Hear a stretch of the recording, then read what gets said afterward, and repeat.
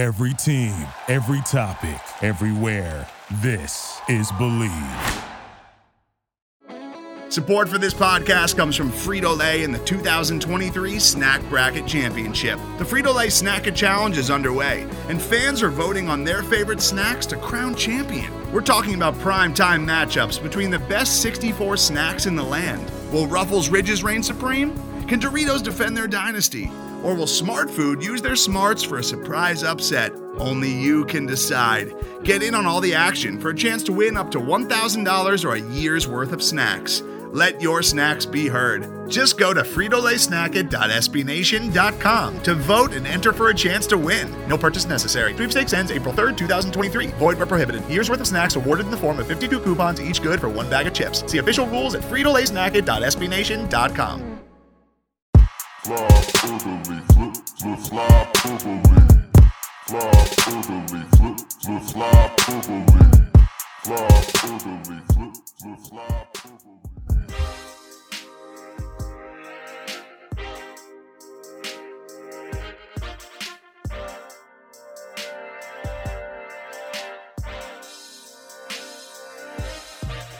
Ryan, I really like to start episodes with an inspirational quote wherever I can. You know, it's good to be inspired when you start your day. And, you know, it's I saw a great one. Actually, you sent me this one yesterday, so I'm excited to start out with this inspirational quote of the day. So this quote: "My biggest regret in my career doesn't involve calling my GM a cracker or showing up to Raiders camp late in a hot air balloon with frozen feet or throwing rocks at that UPS driver. And it definitely doesn't involve taking my shirt off and doing a victory lap around the Jets stadium mid-game while throwing up deuces. My biggest regret is that I'll never get to see me, Antonio Brown, play a game live. Sure, I can watch that game afterwards, but I can't imagine what that was like for you all to see something like that. Like watching the Beatles or Jesus perform at Red Rocks." Antonio Brown on his biggest regret. Posted by Antonio Brown yesterday on his Twitter. Yeah. So there's two things that are funny about this. One, if Antonio Brown, if that was a direct quote from Antonio Brown, I would absolutely 1,000,000% believe it. But, and this is the second funny thing about it, apparently someone made that's a Kanye West quote that someone on Reddit or something like edited to make it sound like Antonio Brown said it. But what's funny about that is that Antonio Brown saw it and claimed it as his own. So you might as well have said it. Just leaning into it right there. And yeah, you know, it's Kanye and Antonio Brown are very similar people, at least headspace wise. Yeah, they It's sad, man. Like, I don't know. It bums me out because they're they're such talented people, but like, yeah, something's not quite right. Yeah, they're, you know, things just, there's some screws loose. We'll just say that and leave that there. But there's just so many things to pull apart here. Like, for instance, what would Jesus perform at Red Rocks? I was thinking about that. Jesus shred an axe? Like... As far as maybe I know, he was a carpenter, and if you listen to the Kids in the Hall, a bad carpenter, and he was he could turn water into wine, and you know he could give a pretty good speech. But you know, is he singing that speech? Is he rapping that speech? Rapping Jesus sounds like something from a terrible Midwest church. Maybe he would sing that song that Tim Tebow was singing when he was mic'd up that one day. Our God is an awesome God we pray. Oh my God. I never heard that one, but I think I tried to keep my head down and ignore Tim Tebow during his NFL career, wherever possible. Oh boy. Tim Tebow, man. Let me tell you. When he was mic'd up for an episode of like, I don't know, something on NFL Network, he was singing that song and it was the funniest thing. I'm like, wow, he really is like that all the time. He was like warming up. Was it funnier than his throwing motion? Well, that's what makes it even funnier. He was singing it as he was doing the throwing motion, like he was warming up his arm. And he was singing church songs. There's no point in warming up that arm because you can't throw, dude. Poor Tim Tebow. No, remember that one year he was with the Eagles? Remember that one year he was with the Eagles and he like kind of... I try to forget it all the time. I have no sympathy for Tim Tebow. That guy that I'm using air quotes right now, that virgin definitely had one of the best college experiences ever. And didn't he have like a 5-year college career? He was like, he was one of those quarterbacks like super senior. Yeah, like Jalen Hurts. Jalen Hurts was in college for like 30 years. And he's like 22 years old, but he still figured it out. And beyond his age. Yeah, and then like JT Barrett was there forever. And it's just, he was like one of those just forever college players.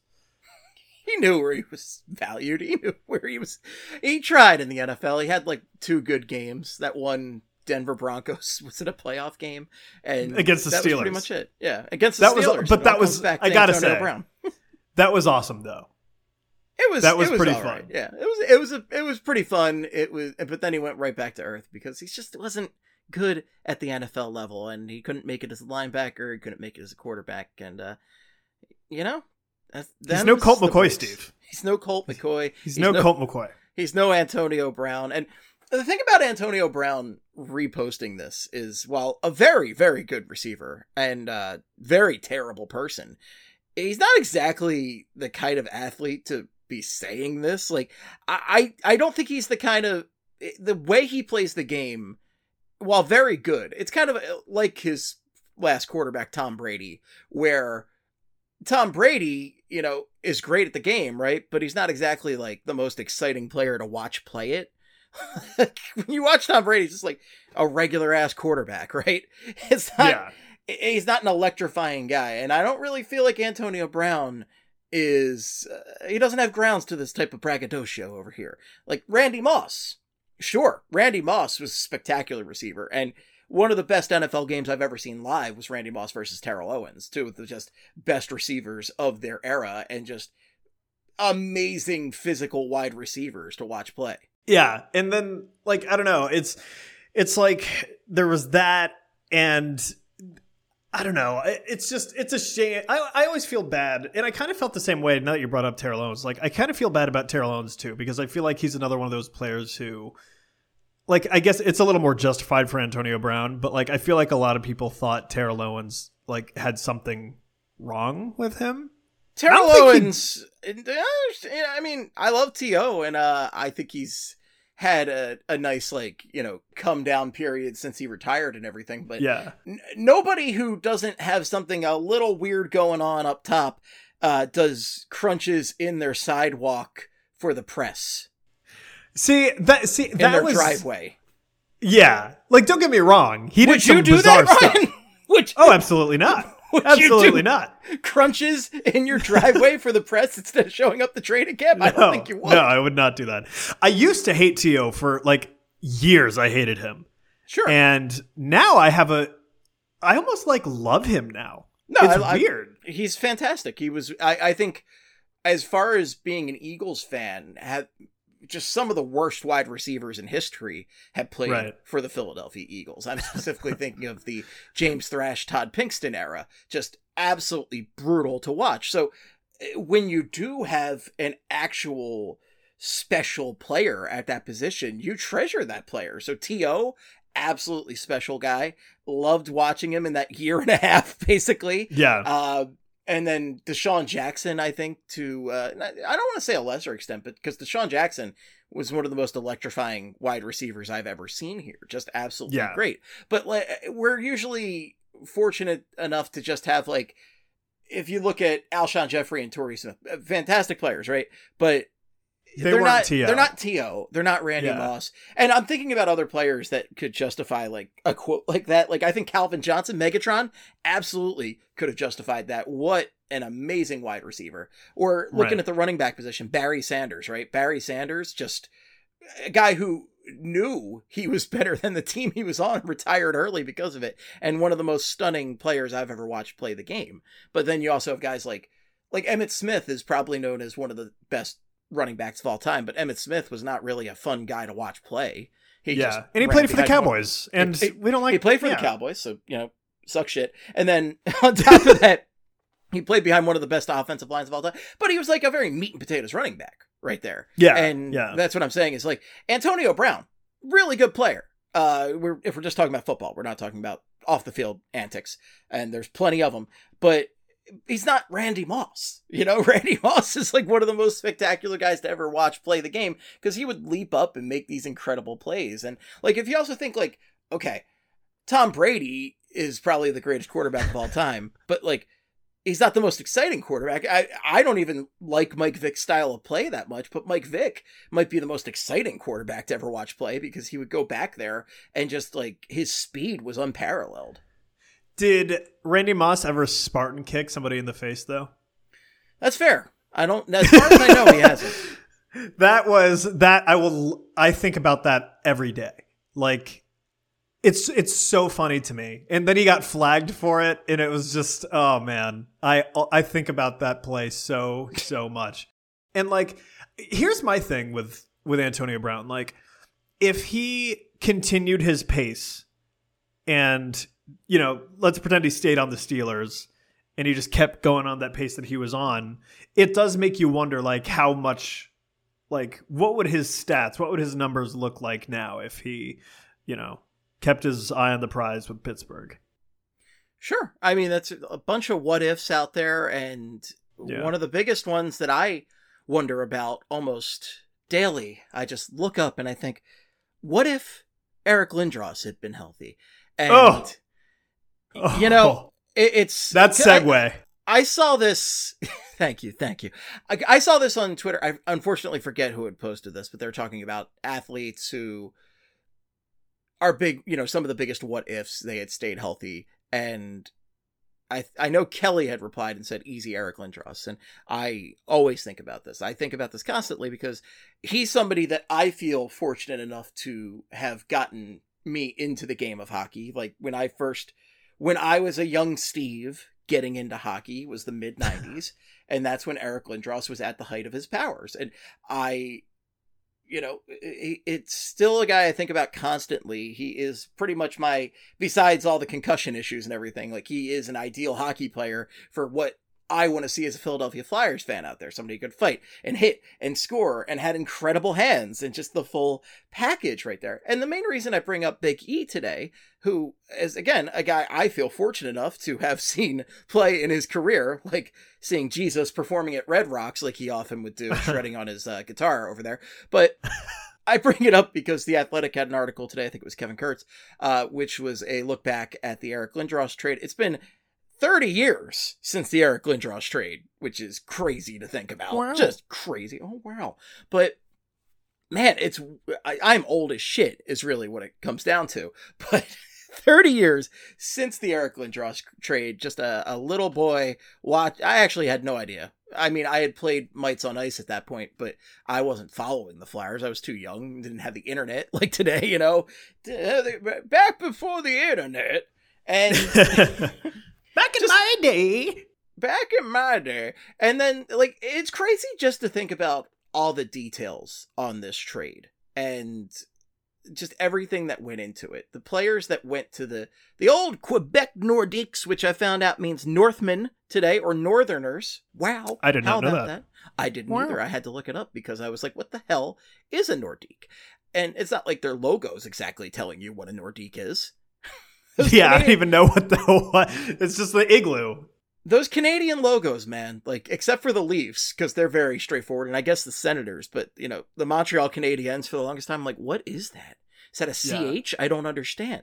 And then the Canucks sometimes have the most obscure logo in hockey, where it's just like the square and the stick, which I love, but or rectangle and a stick. But it's weird, right? It's weird. And well, isn't it supposed to be a C? I have no idea. Is that what it's supposed to be? It doesn't look like a goddamn C. It's like that, and the hockey stick is supposed to like make it look like a C. It doesn't. It fails, but I like it. It doesn't. Yeah, no, it's a very odd. Yeah, I like it regardless. But going to the Quebec Nordiques in that trade was Steve Duchesne, Peter Forsberg, Ron Hextall, Kerry Huffman, Mike Ricci, Chris Simon, Philly's first round pick in 93, the Flyers' first round pick in 94, and $15 million in 1992 money. You have to say it like the guy from oh my God, Dr. Evil? Dr. Evil, yeah. I refuse. I'm not saying I just did Fat Bastard last week. I'm not doing Dr. Evil this week. I forgot we did Fat Bastard. I'll do it like Fat Bastard if you want. I'll do $15 million. Get in my belly. Oh my God, I hate myself. $15 million. God damn it. You did the Dr. Evil anyway. You disobeyed me. You're off the pod. You're off the pod. No, you're not off the pod. You're a beauty. But what a crazy trade to think about. And the New York Rangers had, so famously, if you're not that familiar with this trade, an arbitrator had to come in and decide between the Rangers and the Flyers offers because the Flyers had an agreement in place. And this is so the article with Kevin Kurtz talks to Jay Snyder, who was an integral part of the negotiations there. And that's Ed Snyder's son, Jay Snyder. And he has like old, like, yellow lined paper notes and everything, like legal pad notes from a hotel room. It's pretty good. It's cool to look at. And the thing is, the Rangers had an offer, and this was their offer. Tony Amonte, Alexei Kovalev, Sergei Nemchinov, I forget exactly how to pronounce his name, unfortunately, James Patrick, either Mike Richter or John Van Beesbrook, undisclosed multiple first-round draft picks, and $20 million. And the Flyers had an agreement in place, and then the Nordiques made the agreement with the Rangers and told the Flyers they were going to go with the Rangers offer. And the Flyers took them to arbitration, and the arbitrator decided on the Flyers. And obviously this was a huge deal because this affected all three of those franchises. And guess which one did not win a cup out of the three of them? The Flyers, naturally.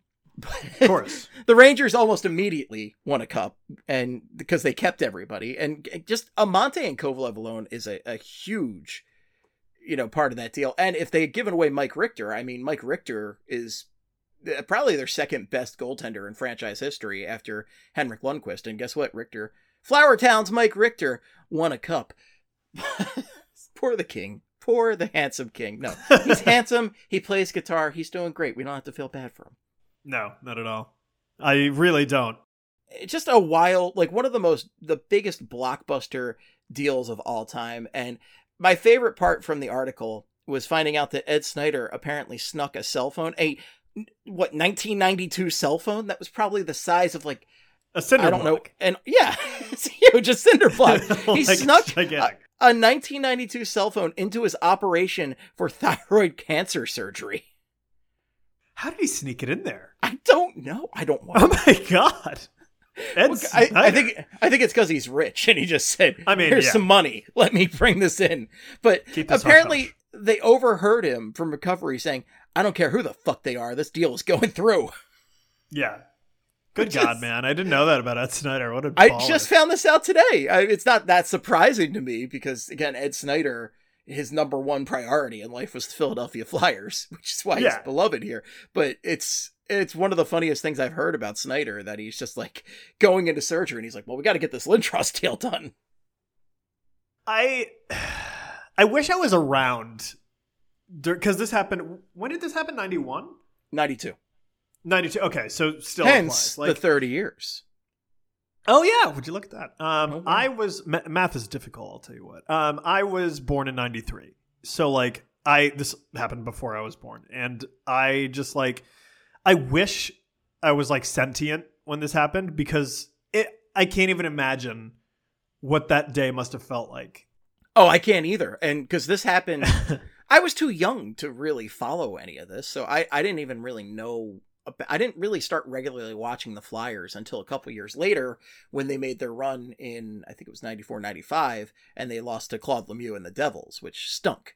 But yeah. I started watching that with the Legion of Doom and everything, and it was just, my favorite players, but it just didn't work out. But just what a monster deal. It must have felt really crazy. And looking back at what the Flyers gave up, really the only guy that I regret giving up is Peter Forsberg. Because Peter Forsberg would go on, and they talk a lot about this in the article, just about the franchises. There was some hesitancy to give up Forsberg, and I believe one gentleman said that he wouldn't have even done the deal 1-for-1, which, looking back, if you have Peter Forsberg and you don't have to give up any of that shit, then you're golden. But nobody knew. Lindros seemed like as much of a slam dunk next level prospect as you were going to get. He's like 6'4", 6'5", like 230, 240 pounds. Like, this is a huge guy who can skate and shoot. Yeah. And to be fair, he was a slam dunk prospect. Like, he was that good. You know, it's he's just a Hall injuries. of Famer, you know? Yeah, he's literally one of the best to ever play. Like, there was a time where people could argue that he was the best in the world, you know? Sure. And he won the Hart. He's only one of 2 Flyers to ever win the Hart. Yeah. And so it's just like, you know, yeah, you can look back at it in hindsight and say, oh, they shouldn't have done it. They, you know, if they kept Forsberg, it would have been so much better. But like, they also, at the time, they didn't, like, how can you predict the injuries that he was going to suffer? And like, yeah, I don't know. Like, that's one of those trades where like, in hindsight, you'd say, yeah, I would have done it differently. But like in the moment, like, I still don't. It's like the Ryan Ellis trade. Like, it sucks the way it's turned out, but like, I still like the trade. You know what I mean? It was like a good trade. And that's kind of how I feel about the Eric Lindros trade too. Well, and they talk a lot in the article about, you know, the franchise had been through a period much like today where they hadn't made the playoffs in a couple of years and they were worried about attendance dipping. Attendance already dipped here, but back then attendance was staying strong, but you know, there was a chance that it could dip and they were worried about that and they were looking forward to building the Wells Fargo Center. Hadn't even been built yet, wasn't even, you know, fully planned out, but they were planning it. Spectrum 2 is what they were calling it back then. And it was a concern to have somebody to put asses in those seats, somebody to keep the fans engaged and happy. And also, you know, you don't want to miss out if you think there's a Gretzky out there. Like, let's say for some reason, Connor Bedard, right? Let's say he I was just thinking about this. Refuses to go to whatever team gets the let's say Arizona gets the first pick, right? And Bedard says, there's not a chance in hell I'm going to play for the Coyotes. So the Coyotes are forced, which could happen, to be totally honest with you. I wouldn't be shocked if this scenario did happen, because why would you want to play for a team that has relegated itself to playing in a 5,000 seat college arena that nobody gives a shit about? Why would you? But we'll see what happens. But let's say there is this, and there has to be a monster package out there. And sadly, Ed Snyder, not around, but I would hope that the Flyers would do everything they could to get the next big prospect, the next big name, somebody that is as close to a slam dunk that you're going to get in the NHL draft, which is largely a huge crapshoot. You know, it would be something, Steve. What if the Flyers win the lottery and they get the first overall pick, and the Flyers are the team that Connor Bedard says, I refuse to play for that team? Well, I'm going to quit hockey. I would definitely quit hockey forever. If that was the case, if the Flyers got that first pick and he said no, I think I would just stop watching hockey. I think that might be it. So if you're hearing this, Connor Bedard, balls in your court. You better. Yeah. Although I will say, if that were to happen and he said, I refuse to come to the Flyers, imagine like the bidding war that other teams would like start up to try and get the first overall pick from the Flyers. Sure. But like, the return the Flyers let's imagine this for the Coyotes, right? Where you gotta, like, you'd have to give up basically half a roster, and you can't just give them $15 million like back then. Yeah. Which the Coyotes would gladly take. I mean, they need like $15, let alone $15 million. I guess the thing is, like, do you think it's ultimately worth it to make these kind of trades to get a superstar, or, you know, because the Flyers did give up some good pieces, like Mike Ricci, for instance, not the greatest player in NHL history. I certainly wouldn't have taken him over Jaromir Jagr. Why Flyers? Why? But Mike Ricci was a very useful player, really good San Jose Shark for a while, and he was good on those Avalanche teams and Nordiques teams for a bit. Chris Simon, well, he could punch some guys in the face, that's for sure, and he had great hair. And, you know, Hexy be back like 2 years later, so whatever. Yeah. It makes me, like, talking about trades like this, it makes me think of, you remember the Ricky Williams trade? When the Saints traded, like, literally every one of their draft picks to get Ricky Williams. Oh, how could I forget the Ricky Williams trade, where the former mayor of Philadelphia drove a caravan of people down to the NFL draft to try to get the Eagles to pick Ricky Williams instead of Donovan McNabb? How could I forget that? Crazy. But like that's what it makes me. It makes you wonder. You ask questions like, was it worth it? And like for that instance, absolutely not. It was totally not worth it. That was just insane. But like, that was Mike Ditka, right? Mike Ditka with his second act with the Dolphins over there. Yeah, and then there was that famous issue of ESPN magazine with Ditka and like the bride and groom, groomsmen. Yeah, that was so weird. What a weird time! What a weird time right there. But I don't know, like trades like that, the Eric Lindros trade, like, and people are going to be having the same conversation about this Matthew Tkachuk trade too. You know, like years down the road, like people are already. I've heard multiple people say at this point, like, this is the biggest trade of the modern NHL era, and I don't know about that yet, but like it's the biggest trade. It's a big one. Yeah, it's a big one. It's huge, and like people are going to be talking about this trade for a long time, and that's going to be one of those trades where people are going to look back at it and think, "Wow, like that was insane." Oh, for sure. It's stunning to look at just the sheer magnitude of players that went in this trade. And you can't do this in the cap era either, because you have to get more one-to-one contracts going back and forth and everything. Whereas like then it's just like, here's a bunch of money, make it happen. Here's a bunch of shit. And that's why the Flyers can't operate in today's modern NHL, because they can't just throw money at their problems. I just want to run down some of the Lindros numbers here. So in his time with the Flyers, he had 659 points in 486 games played, 290 goals, 369 assists. Almost nice. Top Flyer in history in points per game with 1.36 points per game. The next closest is Tim Kerr with 1.08, Brian Propp 1.07, Clark with 1.06, Recchi with 1.04, and LeClaire with 0.99. So just, I mean, it's the potential's right there in the points per game. You know, just what a staggering number to think about somebody who's averaging almost 1.5 per game playing for the Flyers, because the closest we've had since then, and I think this is the case for, you know, probably you and a lot of the younger fans coming up, is Claude Giroux coming up. As you know, he didn't have the dominance, he didn't have the size of a Lindros, but Giroux put up some great numbers for some shit ass teams. Well, I mean, Giroux was dominant, just in a different way that Lindros was. Like, I feel like Lindros was more like physically, imposingly dominant, and Giroux was much more like dominant in a more, I don't know, finesse type way.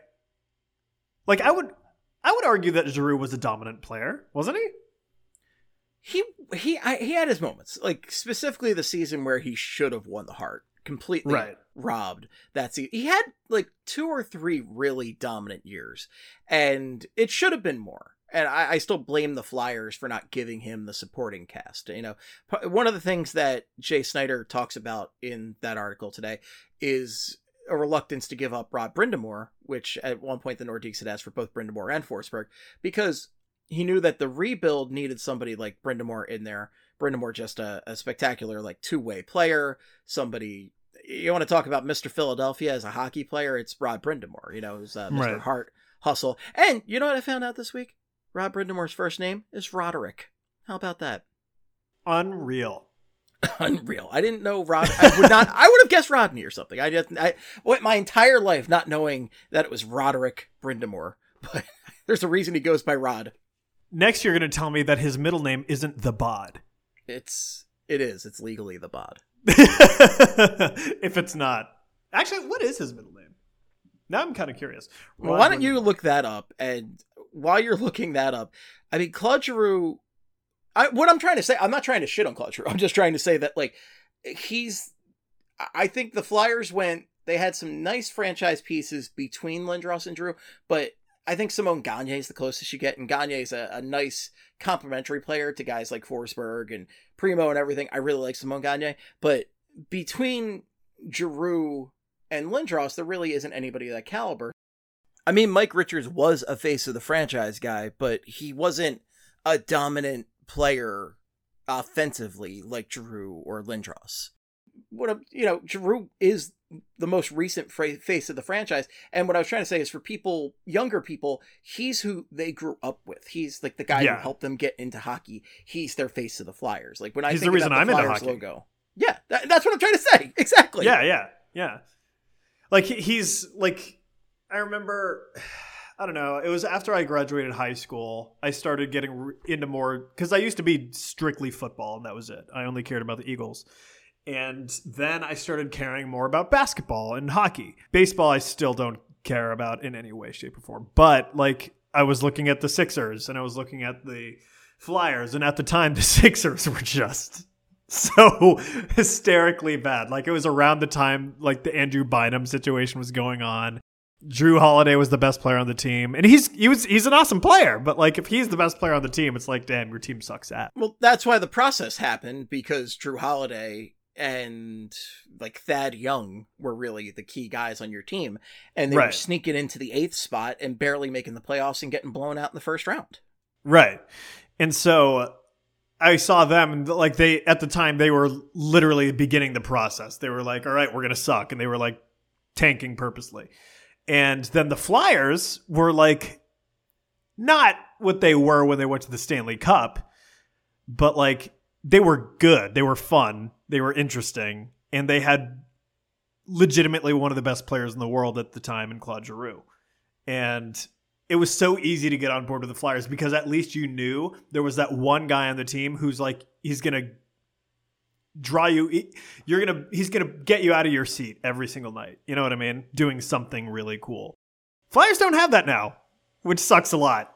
And I can't wait for the next Claude Giroux, quote unquote, to like come in and draw in a new era of Flyers fans. But who knows when that'll happen? Maybe next year. There were a couple things you could count on for the better part of the past decade of Flyers hockey, and that would be Claude Giroux doing some cool shit with the puck, and Wayne Simmons doing something fun, either blowing up somebody's spot or beating the shit out of somebody or scoring a great goal. Like, Wayne Simmons every night was bringing it. Jake Voracek would usually have a couple snazzy moves. Like, there was always, and Shane Gostisbehere, when that ghost bomb was going off, the best. When that slapper from the point. Yeah, 2013 to 2016 were like some really fun years for the Flyers, I feel like. Like, even though they didn't make it far into the playoffs, they didn't even win a series during those years, like, they were still fun to watch because you did have Giroux doing crazy stuff all the time. You had Ghost just going ham in his rookie year. You had Wayne Simmons taking his shirt off and fighting people in the middle of the ice. And like, it was just like, it was fun. The Flyers are always like interesting at that time. And now there's nothing interesting about them. There really is not. Except for honestly, the most interesting thing about the Flyers right now, and I'm going to be honest, I wasn't expecting to talk about the Flyers this much, and I feel dirty doing it. But like, the most interesting thing about the Flyers right now is John Tortorella, the new coach. And the more I think about this whole quote unquote aggressive retool, and how much it wasn't an aggressive retool, personnel player-wise, it was not. I think John Tortorella was like the key piece of the, quote, aggressive retool. And no one was thinking that would be the case, but I think that's what Flyers management thinks is like the key thing there, which makes the aggressive retool an aggressive retool, is the coach. That's really sad. It's dumb. I don't agree with it. It's like, sad. And they're like really banking on Tortorella to be the guy that makes the Flyers better. Like, that's it. They're essentially running it back with the team they had before, aside from Tony DeAngelo. The team that was one of the worst teams in the league. Yes. They are essentially bringing back the worst team, one of the worst teams in the league, featuring Tony DeAngelo with John Tortorella as head coach, and saying, all right, we're good now because Torts is here and we have Tony DeAngelo. That's really sad. I've said this a couple times in recent weeks, but like, Ed Snyder would be really pissed off by this plan. He would be furious about this plan. He'd be furious that they didn't get Gaudreau. He absolutely would have made sure Gaudreau came home. It was such a slam dunk that Chuck Fletcher said, nah, we need toughness. I hate this. Got to be hard to play against, Steve. Yeah, you got to be real hard to play against. A whole team of Ristos. What is the origin of that? When you say Risto, Delco accent. It's a Delco. Oh, is that what it is? Delco / Philly accent. You know, they exaggerate. Like, you know where I'm going for summer break? I'm going to Mexico. Like that, you know. When they say hoagies. Hoagie, yeah. Yeah. Hey, go get me a hoagie down at the Wawa. Like, you know, something like that. Going down to the shore. Going to have some hoagies. Oh, yeah, I'm going to go down the shore in 2 weeks, and there's not going to be a Flyperbole in 2 weeks. But, no, it's the Philly O right there, which I learned about when I first got to college, and my teacher for Broadcast 101 said, okay, we're going to work on fixing those Philly O's for learning your non-regional diction. And I said, what are you talking about, lady? I don't understand. What's a Philly O? I had no idea. And then I learned that I said Mexico weird and other words that have O in it. And I always knew water was wrong growing up. I always knew that because it's obviously wrong. If you watch anything on television, they all say water, water, water. Not, hey, I need a glass of water. Like, nobody's saying it like that, Philly. Come on. Right. I knew that was wrong, but I didn't know I had weird little accent things like saying Mexico weird or like I actually the first time I was cognizant of any accent was when I went to Florida as a teenager and the woman checking us in said, "You from Philadelphia?" And we're like, "Yeah, how can you tell?" And she's like, "Your accent." I'm like, "What accent, lady?" And now, yeah. I very much recognize the accent these days, but ever since college, when I first learned about the Philly O and, other things like the one that really got us that we had trouble with was the T. So saying stuff like Atlantic City and instead of just saying like, oh, Atlantic City, something like that with where it's more of a D sound. So Atlantic City, Atlanta. Oh, that's weird. Huh. I didn't know that was a thing. Atlanta. I don't think I have an accent. I Phillies feel like my accent. Phillies are playing the Atlanta Braves.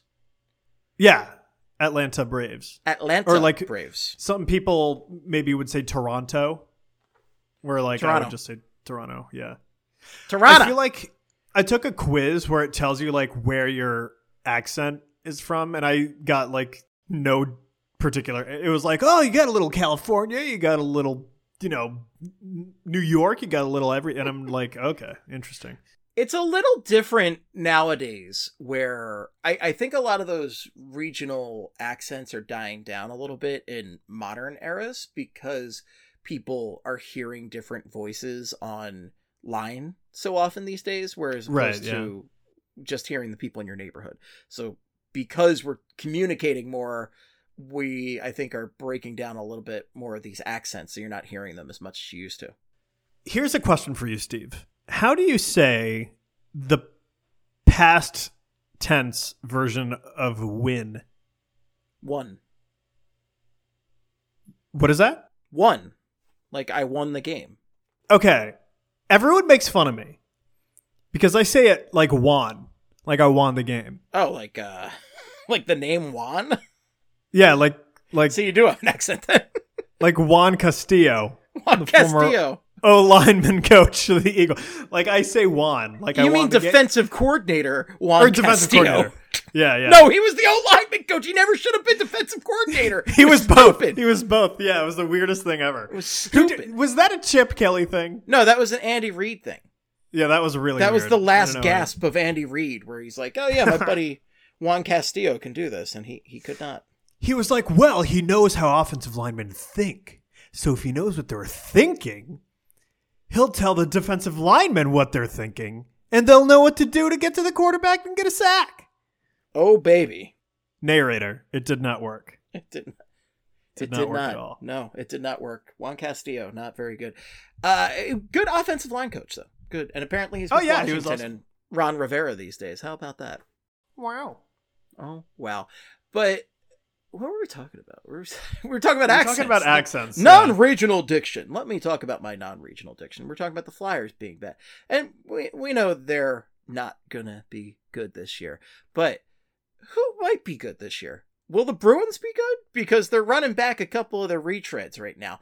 And Patrice Bergeron is back on a criminally low deal. I feel like this is tampering. I feel like this is illegal in so many ways.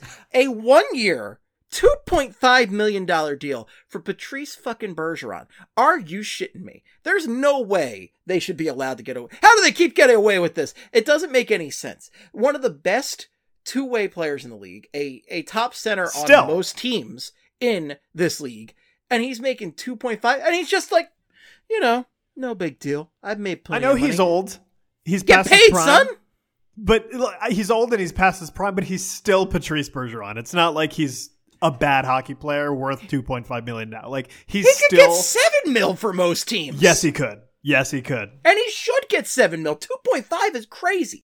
I'm very angry about this. Except I shouldn't be, because I don't give a shit, because I know the Flyers ain't gonna be competing for that wild card spot, and I don't care if they do. This team stinks. Get Bedard. Blow it for Bedard. Blow it for Bedard. They also brought back David Krejci on a 1-year, $1 million deal. He played overseas last year, right? Yeah, he played in the Czech Republic. Yeah, so I mean, also a good player. I was kind of shocked to see Krejci even step away from the team. So, but the thing is, like, I don't know. These are fine moves, but I still feel like the Bruins are kind of spiraling down the toilet a little bit. You know, they get a little worse each year because they don't really bring in too much young talent to replace these guys like Bergeron. This might be Bergeron's last year, and they don't really seem to have a plan to replace him. Now, I personally have a great plan for them, and I think other people have, posited this elsewhere, but who's a Boston guy who's perfect to be your top line center after Bergeron retires? His name's Kevin Hayes, baby. You know what would be even better, Steve? What if they traded for Kevin Hayes and he took over as the top line center for the Bruins? And then, you know what you need? If you're going to have a top line center of that caliber, you got to have a good defenseman too. Oh, you do. You sure do. Someone who is good, really good on the power play, with a history of being good on the power play. He scored 17 goals 1 year. Yes. And someone who perhaps is even from Boston. Wait. I'll tell you who's still available, Steve. We're talking about two different people. Okay, yes. Who's still available? Who's out there? The man. The myth. Some say the legend. Keith Yandle, baby. Keith Yandle? I did not think you were going for Keith Yandle. Keith Yandle is available. He's a Boston boy. And he's Think buddies of how with Kevin he would Hayes. change the Bruins for the better. So why don't they just take all the Boston guys and then I'm telling you, just take Kevin Hayes, okay? And then he can play with his buddy Brad Marchand, and then he can bring in his buddy Keith Yandle, and then you can have the gang back together. I thought you were trying to talk Boston into taking Ivan Provorov off our hands, because as we know, he's a superior power play player. He put up 17 goals one season, guys. Come on. I mean, how do you top it? And then I thought you were talking about TDA for a bit, and take him, please. Take them both. I mean, he would be a fit there, probably. Take the whole goddamn team, as far as I'm concerned right now. But listen, Bergeron's going to retire. Kevin Hayes is perfect. How a homecoming. Imagine bringing a talented hockey player home. It's just too perfect of a storyline. Wonder what it's like. I can't imagine what it's like, and I'm so envious of Columbus for the first time in my life. But they didn't even bring him home either. They didn't even bring him home. He's not even from there. It's the next state over and closer to Pittsburgh than he is over here. It's really weird. And then the other NHL story of a team that is supposed to be good but probably won't be is Vegas Golden Knights got some rough news this week. Yes, Robin Lehner is going to miss the entire season after getting hip surgery. The entire season. And this is the same Vegas Golden Knights that traded Marc-Andre Fleury after winning the Vezina for basically nothing. Not even a full month after winning the Vezina, they traded him away.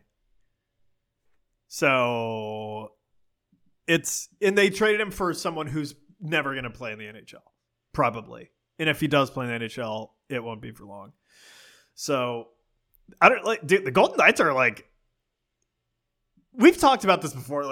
Maybe, I can't remember if it was on this podcast or another one, but before this, I was yeah, Vegas will still probably be good.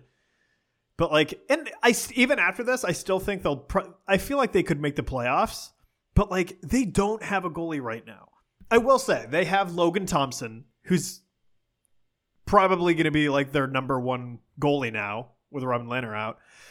And he did play pretty admirably at the end of the season. He was dragging the Golden Knights, kicking and screaming, as far as he could.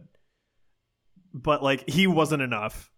and he's a 25-year-old dude, undrafted free agent. Like, is he ready for this? I don't think he is. Are you ready for this? They're not. Just Robin Lehner. That is rough news right there. And here's my question for you about which, as a goaltender, is about as bad as it gets. Ray Emery struggled for years with hip injuries, and that basically is why Ray Emery went from being one of the most dominant, if not, again, I'm talking earlier about guys who had some issues. Ray Emery was one of those guys, and the hip injuries really, torpedoed his career. Now, my question for you, if, say, you're an alternate version of Chuck Fletcher, who's smart enough to know when to fold him and not when to fold him, do you call Vegas right now and you say, listen up, I got this guy Carter Hart, okay? You give me all your first round picks for the next 3-4 years and you can have Carter Hart. Do you do it? I don't think so. Maybe. It's not going to happen because Chuck thinks this team's ready to compete. They're going to win the cup next year. Yeah, they're not trading Carter Hart. I can tell you, especially right now. They're not trading anybody right now because they think that everyone on the team is too valuable for their right. They couldn't clear out a Travis Konechny to bring in a Johnny Gaudreau. But if you were a more enterprise, we're talking alternate universe Flyers where they're sell, baby. Let's start anew. And at this point, I would absolutely try to get everything I could for Carter Hart. You could get a king's ransom. You could get an Eric Lindros trade for Carter Hart right now because that's a team that is set up to win right now, and they need a goaltender. They need a starting goaltender. Actually, it'd be hilarious if they tried to trade for Marc-Andre Fleury at this point.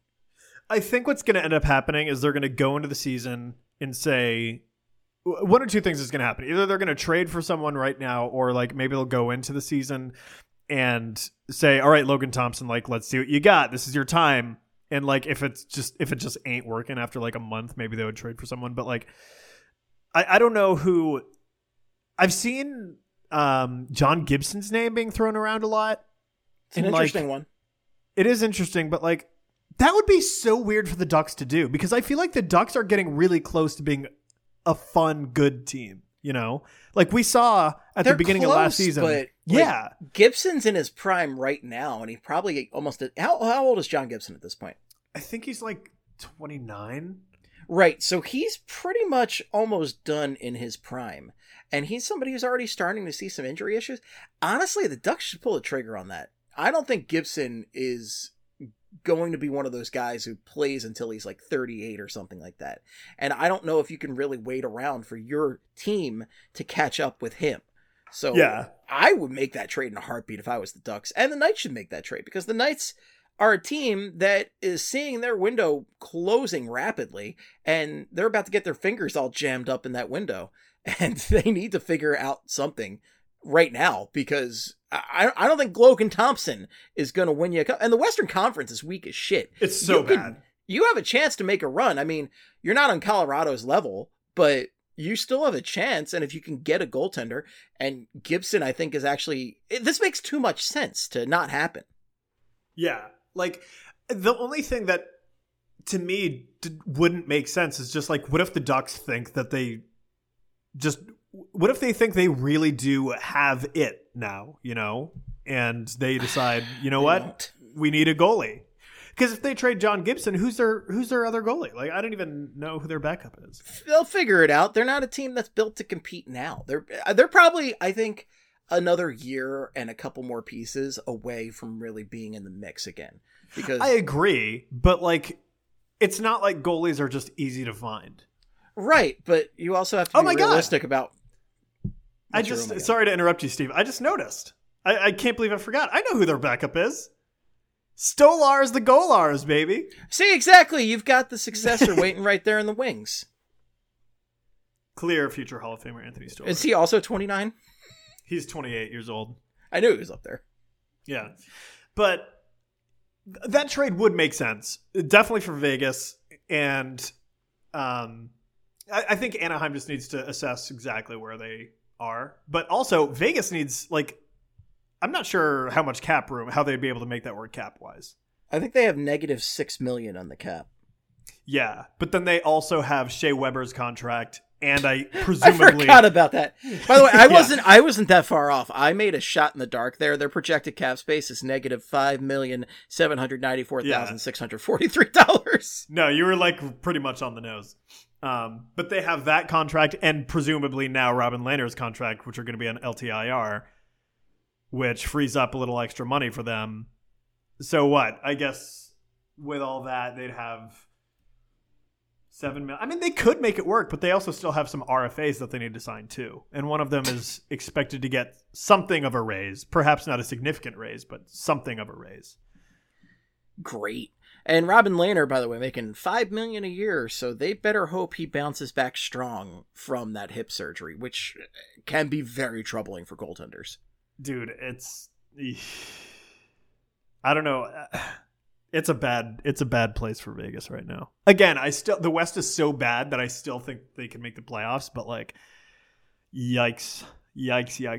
Their whole model for the offseason has to be like, you got to get a goalie, you know? What's Cam Talbot up to? Is he disgruntled in Minnesota, or did he go somewhere No, else? He's joined our friend and former teammate, Claude Giroux, in Ottawa. How about that? Ottawa, man. They're not going to make a playoffs this year, but they might be fun to watch. I think they're going to be I think this year's Otto team is going to be what last year's Ducks team was. Like the first half of the season, the Ducks were like really fun. And, you know, you had Trevor Zegras doing crazy wizard stuff with the puck. And this year, you're going to have Giroux and DeBrincat and Tkachuk. And, like, it's just, I don't know. The vibes seem impeccable in Ottawa this year for the first time in forever. The vibes are nice. They're definitely nice. Now, you know who has vibes, but I wouldn't necessarily call them nice vibes? Our friend Evgeny Malkin. We spent a good chunk of last week talking about Evgeny Malkin's Lion King cake. And I got a DM from Jared who said, as a Penguins fan, the discussion about Malkin's cake absolutely rocked. FYI though, dude has like custom made Alien versus Predator statues in his mansion in Pittsburgh, and he's just a fucking weirdo. Thank you, Jared. I'm sorry you're a Pittsburgh fan, but you've won a bunch of cups, so I guess it's not too sorry for you. But, I appreciate you listening and enjoying the bit. And we enjoyed talking about Evgeny Malkin's weird Lion King cake. And apparently the cake boss has a history of having some weird cakes. Did you check out the cake at the link I put in the outline here? I don't think I've seen... Wait. A cake at the link? No. There's a link in the outline. Oh, sorry. I thought you were saying... I'm not talking about Lincoln Financial Field where the Philadelphia Eagles play Go Birds. What are you talking about? Oh, what is going on here? You gotta click on it. You gotta give. So, like, what's he putting in his mouth? I don't know. That's such a weird thing to say out of context. I think it's a penguin. So this cake that I've sent him is from Malkin's 28th birthday, where the cake boss has a cake of himself and a bunch of penguins. The cake has a Malkin on the cake. The funniest thing about this is, like, the picture on the left, he's just like, wow, I got a cake. And then the picture on the right, he's eating the head off of a penguin, and he's covered in cake. He's just covered in cake and biting the head off a penguin. Like, he's got cake in his hair. It's a weird dude. He's right. Jared was right. He is a weird dude. A friend of mine lives in Pittsburgh, and he was sure he was driving next to Malkin one day when he was driving into the city for work. I mean, you're going to be pretty sure if you're next to the creature from the Black Lagoon. He looked, and he was like, oh, I know. I knew that face the second I saw it. And I was like, yep, that's definitely Malkin. That damn face. I'll never forget it. Oh, my God. And then there's a picture... I found a picture of one of his alien statues from the film Alien, and I'm having trouble because it looks like there's two of the same figure here, but I think the one on the right is Evgeny Malkin. Wait. Okay, now let me look at this one again, because that's what I was looking at before. Yeah. I mean, it's going to be hard to decipher, because it looks like twins, but I think the one on the right is Malkin. The only thing that gives it away is that one of them is clearly a statue, and the other one seems to have some sort of organic... wrap around them. One would call it skin. and that's what gives it away. But like, man, if they were both the exact same color, who's to tell? Not me. Do you think Vulcan's just his mansion is just like weird memorabilia, or do you think he's just specifically obsessed with like? Do you think he's got an alien room with like little face hugger cocoons and things like that? It's got mist. I was gonna say, so like this is the outside of his mansion, and it looks like the movie The Haunted Mansion outside. It looks terrifying. It is Pittsburgh. It is. And I don't see the house, but I can only imagine this house looks like the house from season 4 of Stranger Things. It's just like this terrifying, obviously decrepit, like, and then you got this alien statue. It literally looks like one of those monsters from Stranger Things. I'm sure this monster from Stranger Things is based on the alien from Alien. Oh, yeah. But I feel like, dude, we figured it out. He lives in the underground, or in the upside down. Well, yeah, and he's trying to get back there. And what he's trying to do by getting all these Alien and Predator statues is surround himself with familiar faces. Yeah. Equally beautiful faces. Equally beautiful faces, exactly, yeah. That's what he needs. That's what he needs. And then, I think I see in the background, there's Eddie Munson playing Metallica. Perfect. Oh, dude, what a scene. Eddie Munson. What a guy. That guy's living the dream. He got to meet Metallica and play Master of Puppets with them, and, like, what a life. So, okay. Master! So I'm just on Google right now, just looking up Evgeny Malkin funny. And I'm just like... Evgeny Malkin funny? Yeah. And I'm just sending you a bunch of things now. Oh, boy. Malkin! Oh, it's him with a fish? Oh, he's got 2 fish. Let's see, we got cross-eyed Malkin. You know, I thought a lot of these were going to be funnier, but none of them are. Oh, here's a very odd one. Oh, boy. That's the problem when you Google something that has funny, is it actually doesn't have anything that's funny. Yeah, I know. It looks like he's taking a Deucerino on the ice there. But he's like doing it horizontally. Well, you know, that's how he goes. That's what they do in the Upside Down, is they lay on their back with a hockey stick under their butt, and, you know, it's what happens, it's a squatty potty when you have that. Yeah. Yeah. Oh, man. Here's one in a giant football outfit. A giant football outfit. That's the most old lady phrase you've ever said. A giant football outfit. Okay. So it's Malkin behind a cutout of a very large pit player, and it does look like he's just like in like that's actually his human suit that he pilots. Yeah. Yeah. It's like if you combine Evgeny Malkin with Ben Roethlisberger, that's what you got. Nobody wants that. That's not good. That's not good. That's truly a Frankenstein creation. I don't. There. That's not good. That's not a good thing for this. We should edit that. We'll edit that part out so the people don't have to have that image in their head. No, we can. You know, we don't have to edit anything. No, we're not going to. Definitely not. But like, I'm too tired to edit stuff. It's not gonna. I want the listeners to think that we care about them. I don't. I mean, I do. Wah, wah. It's getting steamy in my basement. Oh my god, it's getting steamy. Oh, baby. All this Malkin talk is getting me all hot, let me say. No. Speaking of, ugly people, and I shouldn't say this because he's not necessarily ugly, but his hairdo was ugly. But we don't have to worry about it anymore because it's gone. Our old friend Patrick Laine, his hair's gone. Oh, Patrick Laine finally broke bad. And as you said in the Slack, when you sent me this picture, Laine looks like a combination of Walter White and Jesse Pinkman, because he shaved his head and he's still got like a thin mustache. And it's a super weird look. I don't know what has been going on with Patrick Laine in Columbus, but I'm excited to see where this evolution is going to go. He's like reaching peak. Like the vibes are impeccable right now with Patrick Laine. Ever since oh god, I don't want to say it. Ever since Torts left Columbus, Laine is just loving it. He's loving life. Oh, I mean, Laine has been living it up. The sunglasses. Yeah, he's got the super razor thin mustache. He's doing whatever he wants. No one can knock him off of his game. That's what happens when you get to hang out with Jake Voracek all day, every day. Oh, Steve, if I could hang out with Jake Voracek for one day. The carnage.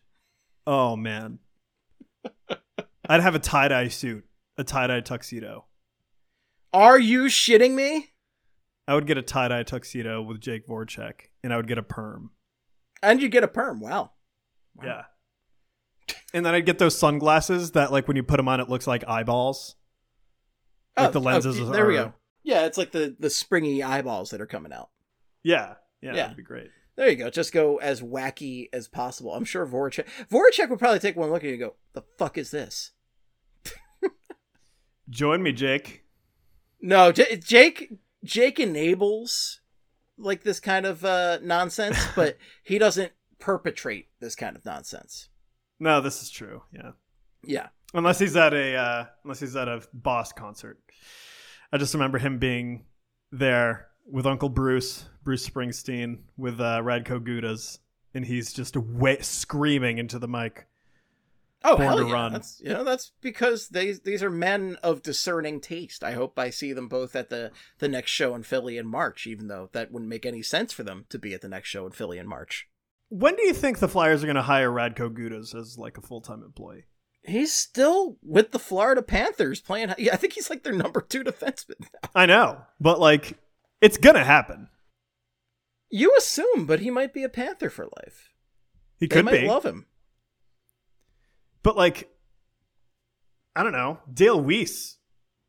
Dale Weiss? Dale Weiss? The Dutch Gretzky? He's basically a Flyer for life. Dale Weiss. How long was he a Flyer? But Dale, like 2 years.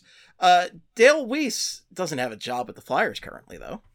No. Yeah, you're right. I can see it, though. The Flyers will hire almost anybody immediately. Seymour, Sam. This is true. Yes. But you know what? I'm happy for Sam Morin, though. Sure. No, the Flyers... Because, like, what happened to him just sucked. The Flyers have a history of treating their alumni well, except for when Ron Hextall's in there locking doors. But, yeah, they are a franchise that's known for giving guys jobs as soon as they retire from playing ice hockey. But only the guys they like. Right. Only the guys they like. Today's episode is brought to you by Cars.com.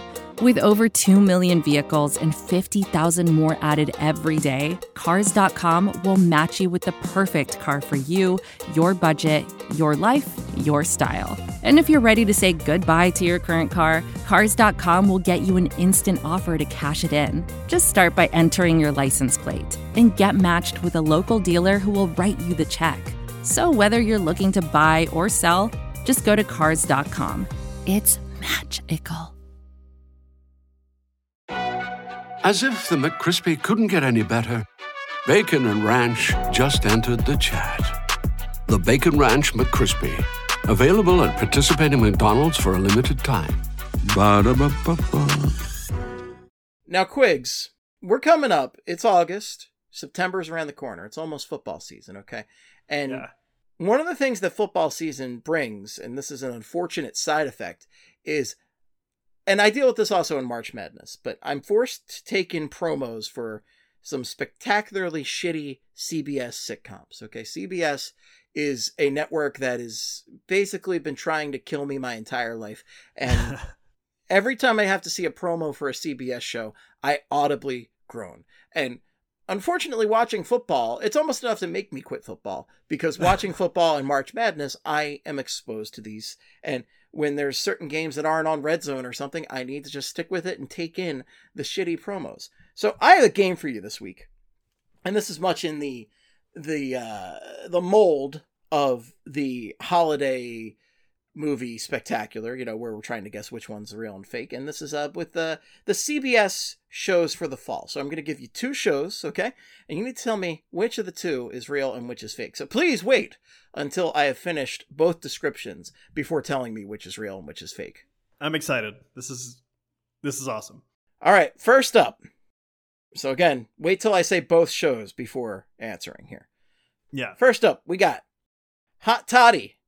A single firefighting father of 3 takes on the world of online dating after deciding to move on to a new phase of his life. So is it Hot Toddy or is it So Help Me Todd? A talented PI agrees to work as the in-house investigator for his mother, who is reeling from the recent dissolution of her marriage. The first one's the real one. So Hot Toddy's real, So Help Me Todd is fake. Is that true? You're wrong!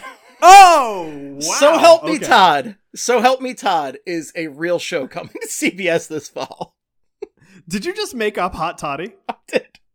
Dude, you should be like a writer, creative person for CBS. You'd think. I could probably crank out like 25 CBS shows this afternoon. And So Help Me Todd is a real CBS show that's coming out. Oh, man. Wow. All right. Okay. Well, now I You're feel 0 for 1 to watch it now. You're 0 for 1, but we'll see if you can recover with our next pair. So, First up, we have Fire Country. A young convict joins a firefighting program looking for redemption and a shortened prison sentence. He and other inmates work alongside elite firefighters to extinguish massive blazes across the region. Is it Fire Country or is it Crook County? Cook County desperately needs volunteers to help at-risk youth in Chicago find their way. Who better to help than some white-collar criminals looking for a little time off their sentence for good behavior? Crook County takes the concept of snobs versus slobs to a whole new level. Is it Fire Country or Crook County? I'm going to say Fire Country is the real show. Ding, ding, ding, ding, ding. We have a winner. So you are 1-1. Fire Country, which is one of the worst titles I have ever seen for a show. Terrible title. I knew that was it because I know that you would have come up with a more interesting title. I think an ape with a typewriter would come up with a more interesting title than Fire Country. And this, so Evgeny Malkin with a typewriter? Yes. Jesus Christ. And then, like, a young convict joins a firefighting program and a shortened prison. Jesus Christ. What a show. What a show. This is so weird. Oh, my God. I got one more for you. I got one more, and I think you're going to come out a winner, but we're going to see. I love this. I love this. We need to do this a lot. This is fun. Oh, I'll do this more. I love making these. So, we got 2 of them, okay? We got 2. Yes. Is it Survivor Gilligan's Island? 7 people band together in the roles of the iconic sitcom and try to survive on a deserted island for 3 months. Can a skipper, first mate, Wall Street millionaire, New York socialite, Hollywood movie star, professor, and wholesome Kansas farm girl make things work to win $7 million? Or is it the real Love Boat? Singles sail the Mediterranean on a luxury cruise ship looking for love as destination dates, challenges, and surprise singles test the couple's compatibility and chemistry. I think the real Love Boat is the real one. The Love Boat is the real one. You are correct. Yes. Survivor Gilligan's Island is an absurd fantasy I came up with that I would like to see because I think people would be miserable and try to kill each other within a month. Well, that's why I want that to be the real show, though. It should be the real show. I saw the real Love Boat and I said, this is such a stupid show. And it sounds like every other friggin' reality dating show out there right now. And Survivor Gilligan's Island would be a spin-off of one of their most popular shows. And it's Gilligan's Island. Come on. You know, it's perfect. Yeah, right it's there. awesome. Yeah. It's amazing. So yes, you win the day. You win the CBS sitcom fall premiere challenge. And yes! We have a winner. Winner! I actually winner. have a trivia question for you now. Oh. Wow. I finally looked up Rod Brindamore's middle name. Okay. What do you think it is? Cornelius. I'll give you one more guess. Tiberius. Roderick Tiberius Brindamore. Cornelius Tiberius needs to be someone's name. That's going to be my firstborn son. Cornelius Tiberius. His middle name is Jean.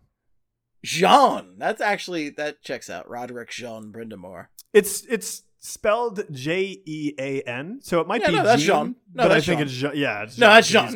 That is Canada. That is some French Canadian stuff right there, my friend. Because Canada. Because it's Jean-Luc Picard. Yeah, of course. Of course, right there. You know, Jean-Luc Picard. Jean. A lot of bald coming up today. Speaking of Picard.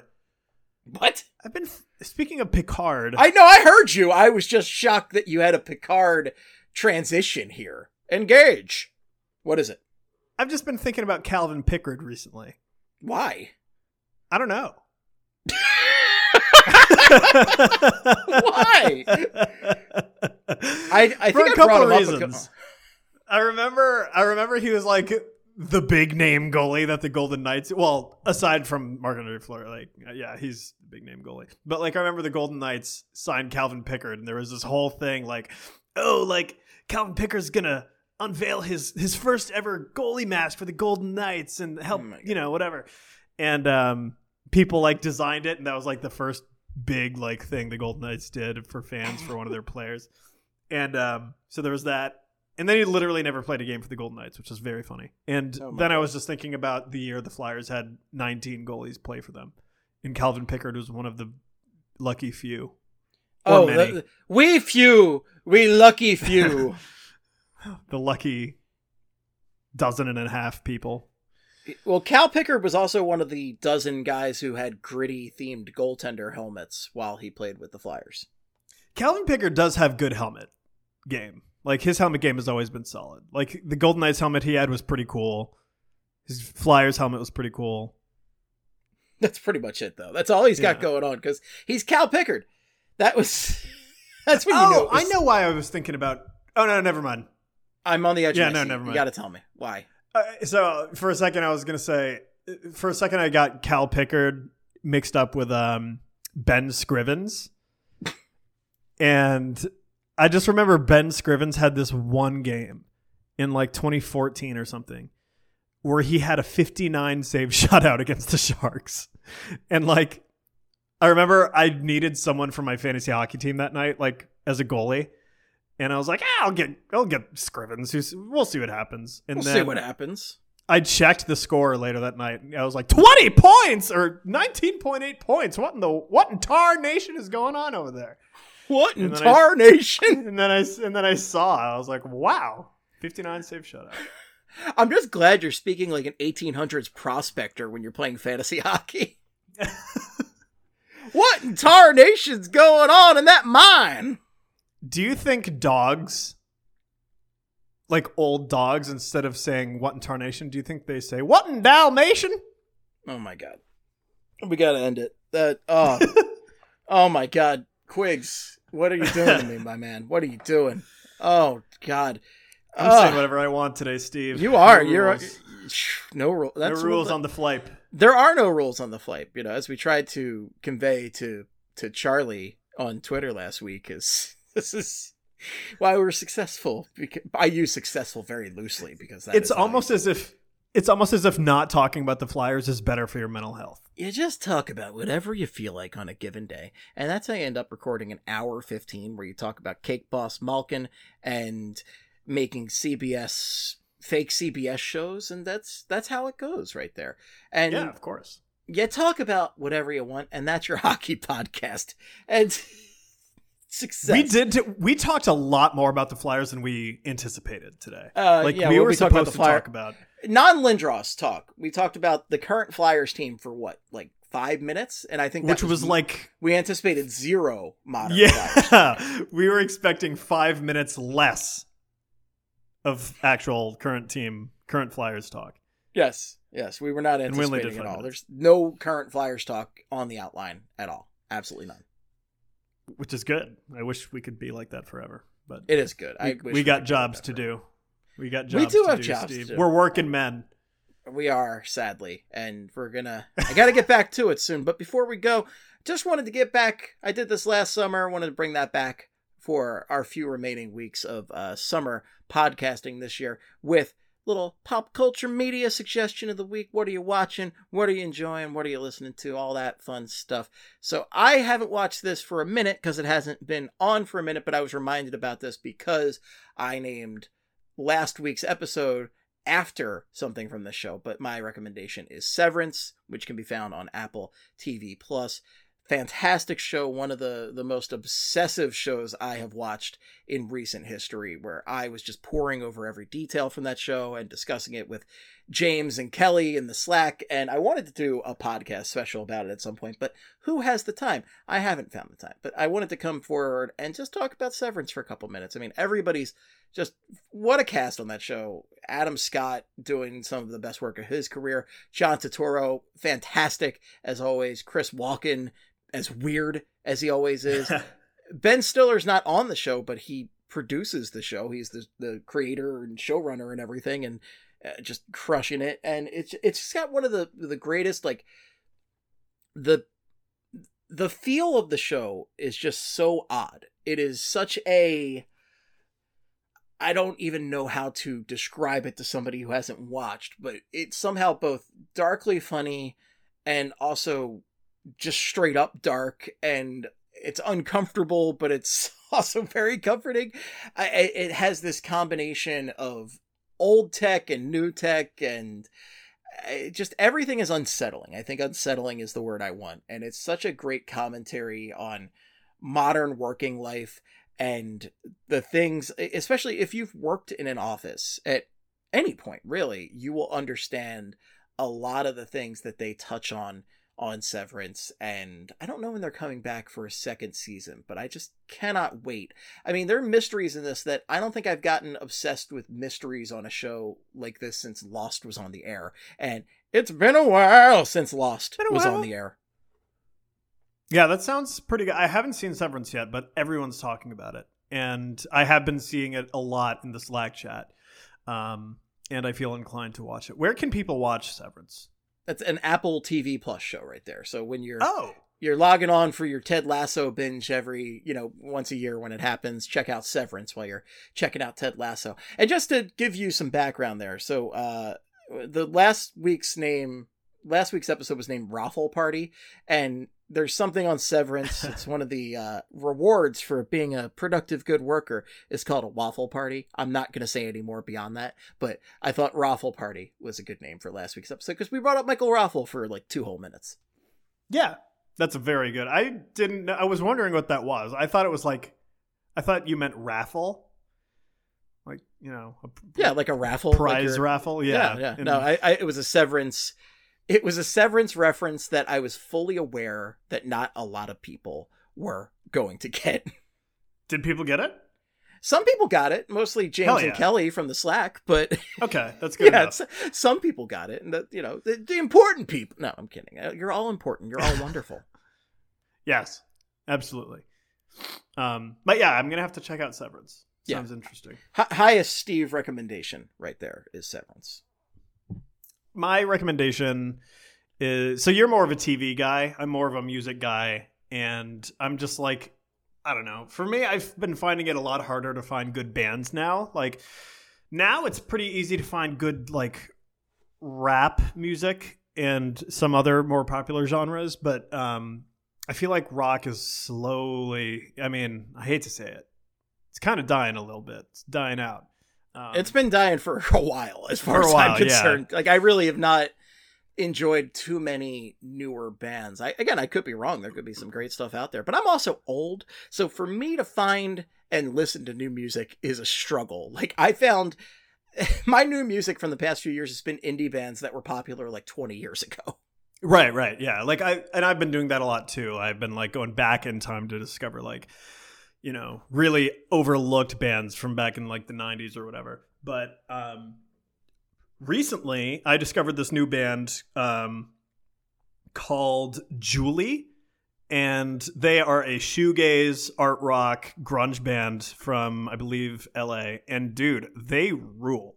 Like, they go like only hot people listen to Julie. So that's why you should. That's why you should listen to them, Steve. I'm not allowed to. I'm not a hot person, so I'm not allowed to listen to that kind of music. You stop that right now, you. They rock, man. Go listen to their debut EP, Pushing Daisies, is so good. I have been listening to them a lot recently, and it's like the best way I can describe them is it's like if you took Smashing Pumpkins, Sonic Youth, and My Bloody Valentine and mashed them into one band. That's kind of what they sound like. They're really, really, really good. Highly recommend.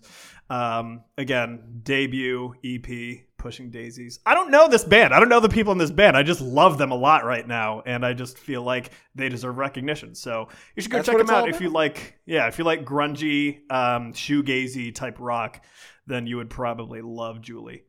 I do love some grunge, so I'll check that out. I'm a grunge fanatic. There's a record store that opened up a couple months ago on Passyunk Ave that specializes in like 80s, 90s stuff, and I have been loving taking a little trip in there every couple of weeks and seeing what they have to offer, because I that's one of my favorite eras of music right there is the like 80s, 90s like grunge movement right there. So yeah, anything that takes influence from that, I am certainly willing to check out. So yeah, I'll certainly give them a listen. Hell yeah, do it. If I had to make one more recommendation for them, it would be their song Flutter. They have a single called Flutter that's not on their debut EP, but it's a single called Flutter, and it rocks my socks. Yeah. Oh, folks, that's all we got for you, and it was plenty, especially for a summer episode, which are notorious for not having anything to talk about hockey-wise. So, that's it. If you have any feedback for us, the best place is on twitter.com.org.edu.ca. Quigs, where can the people find you on Twitter, and you got anything to plug? At Ryan Quiggs. That's where you can find me on Twitter. What can I plug? Got a couple articles that I will be publishing in a couple weeks from now. Going to be doing the season review of, just like one of the cornerstones of this Flyers franchise, Mr. James Van Riemsdyk. That should be coming out. JVR. That should be coming out on Tuesday, August 23rd.